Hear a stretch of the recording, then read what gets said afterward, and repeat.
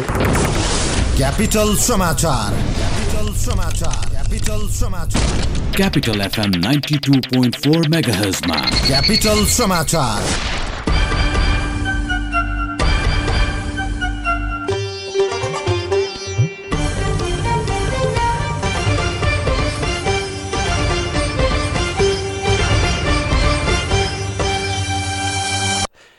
नमस्कार, दिउँसो 3 बजेको क्यापिटल समाचारमा स्वागत छ। उपस्थित छु जगत भण्डारी। सुरुमा मुख्य समाचार।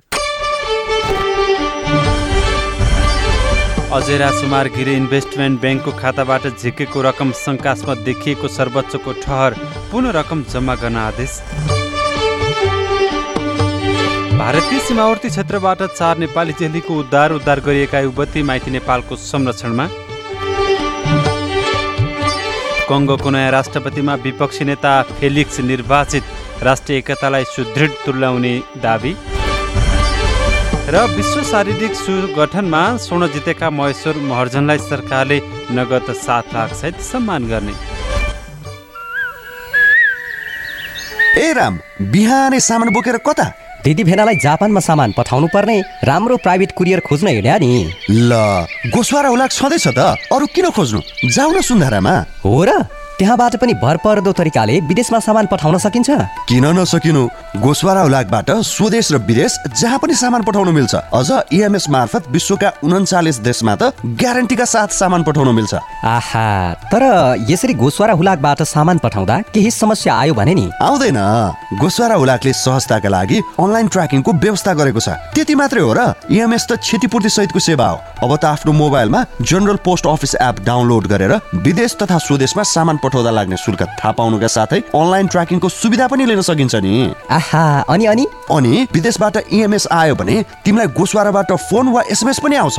ए, यति भए किन खोज्ने महँगो प्राइभेट कुरियर? लागे म गोस्वारातिर। हजुर, भरपर्दो र सहज हुलाक सेवा मार्फत चिठी वा सामान स्वदेश तथा विदेशमा पठाउन गोस्वारा हुलाक कार्यालय सुन्धारामा सम्पर्क राख्नुहोस्। थप जानकारीका लागि www.gpo.gov.np, फोन नम्बर 01 42 58 393।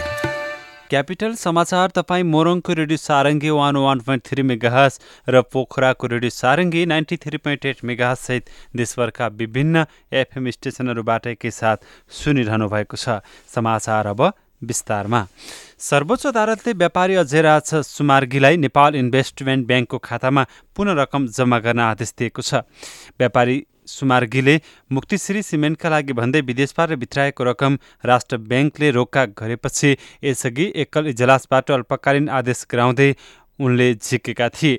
प्रधान न्यायाधीश सहितको पूर्ण इजलासले उनले झिकेको रकम शङ्कास्पद देखिएको भन्दै जम्मा गर्न आदेश दिएको छ।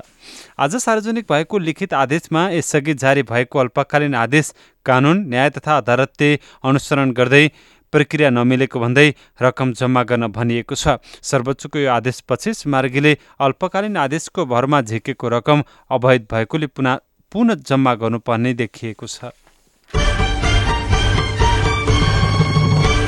भारतीय प्रहरीले सीमावर्ती रामगढवाबाट 4 नेपाली युवतीको उद्धार गरेको छ। उद्धार गरिएका युवतीलाई माइती नेपालको जिम्मा लगाएर नेपाल पठाइएको छ। माइती नेपाल काठमाडौँको टोलीले दिएको सूचनाको आधारमा वीरगञ्ज शाखाबाट माइती नेपालको टोली 2 दिनअघि रक्सियोल पुगेको थियो। भारतीय प्रहरीको सहयोगमा रामगढवामा रहेको झुलन पासवानले सञ्चालन गर्ने अर्केस्ट्राबाट 4 नेपाली युवतीको उद्धार गरिएको माइती नेपाल वीरगञ्ज शाखाले जनाएको छ। नेपाली युवतीलाई उद्धार गरी भारतीय प्रहरीले माइती नेपाल वीरगञ्जलाई लिखित कागज गरी सुम्पिएको थियो। काठमाडौँबाट बेपत्ता भएकी किसखा लामालाई खोज्ने क्रममा रामगढवा स्थित अर्केस्ट्रामा छापा मारिएको थियो। छापा मार्ने क्रममा लामासहित अन्य 3 जना नेपाली युवती एउटै कोठामा फेला परेका थिए। उनीहरू 18 वर्ष मुनिका हुन्। प्रधानमन्त्री केपी शर्मा ओलीले आज मन्त्री परिषद बैठक बोलाउनु भएको छ। बैठक प्रधानमन्त्री तथा मन्त्री परिषदको कार्यालय सिंहदरबारमा अपराह्न 4 बजे सुरु हुनेछ। प्रधानमन्त्री ओलीले सरकारका मन्त्रीहरूमाथि उठेका प्रश्न र कामका विषयमा समीक्षा गर्नुहुने उहाँका प्रेस सल्लाहकार कुन्द आयालले जानकारी दिनुभयो। आजको मन्त्री परिषदमा प्रधानमन्त्री ओलीले व्हाइट बडी खरिद प्रक्रियामा भएको अनियमितताबारे पर्यटन मन्त्री रविन्द्र अधिकारीसँग जवाब माग्ने कार्यक्रम रहेको बताइएको छ। ओली नेतृत्वको सरकारका मन्त्रीबारे अहिले विवाद हुँदै आएको छ। यसअघि कानुन मन्त्री शेरबहादुर तामाङले बङ्गलादेशमा बस्ने नेपाली चेलीको अस्मिताका सवालमा बोलेको भन्दै राजीनामा दिनु परेको थियो। अर्थमन्त्री डाक्टर रुबाराज खतिवडाले समाजप्रति उत्तरदायी हुन सहकारी उद्यमीलाई आग्रह गर्नुभएको छ। उत्पादन बढाउने र रोजगारीको अवसर सिर्जना गर्ने सहकारी उद्यमीलाई मात्रै सरकारले कर छुट लगायतका सहायता उपलब्ध गराउने बताउँदै हाल सञ्चालनमा रहेका सहकारीले निजी उद्यमीको जस्तै मुनाफालाई मात्र ध्यान दिएकोमा असन्तुष्ट समेत व्यक्त गर्नुभयो। राष्ट्रिय सहकारी महासङ्घ नेपालद्वारा आज ललितपुरमा आयोजित कार्यक्रममा उहाँले आफ्ना सदस्यको साझा हित प्रबन्धनमा लाग्ने सहकारी उद्यमीलाई मात्रै सरकारले उच्च प्राथमिकता दिने बताउनुभयो।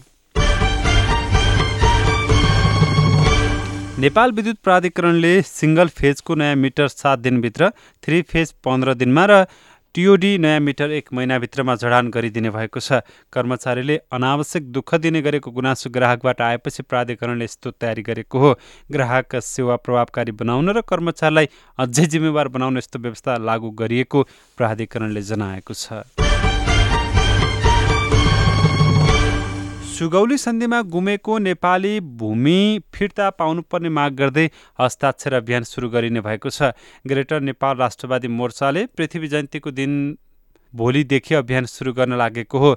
मोर्चाका अध्यक्ष फणीन्द्र नेपालका अनुसार सङ्कलित हस्ताक्षर राष्ट्रपतिलाई बुझाइने र लगतै संयुक्त राष्ट्रसङ्घमा पनि पठाइने योजना छ।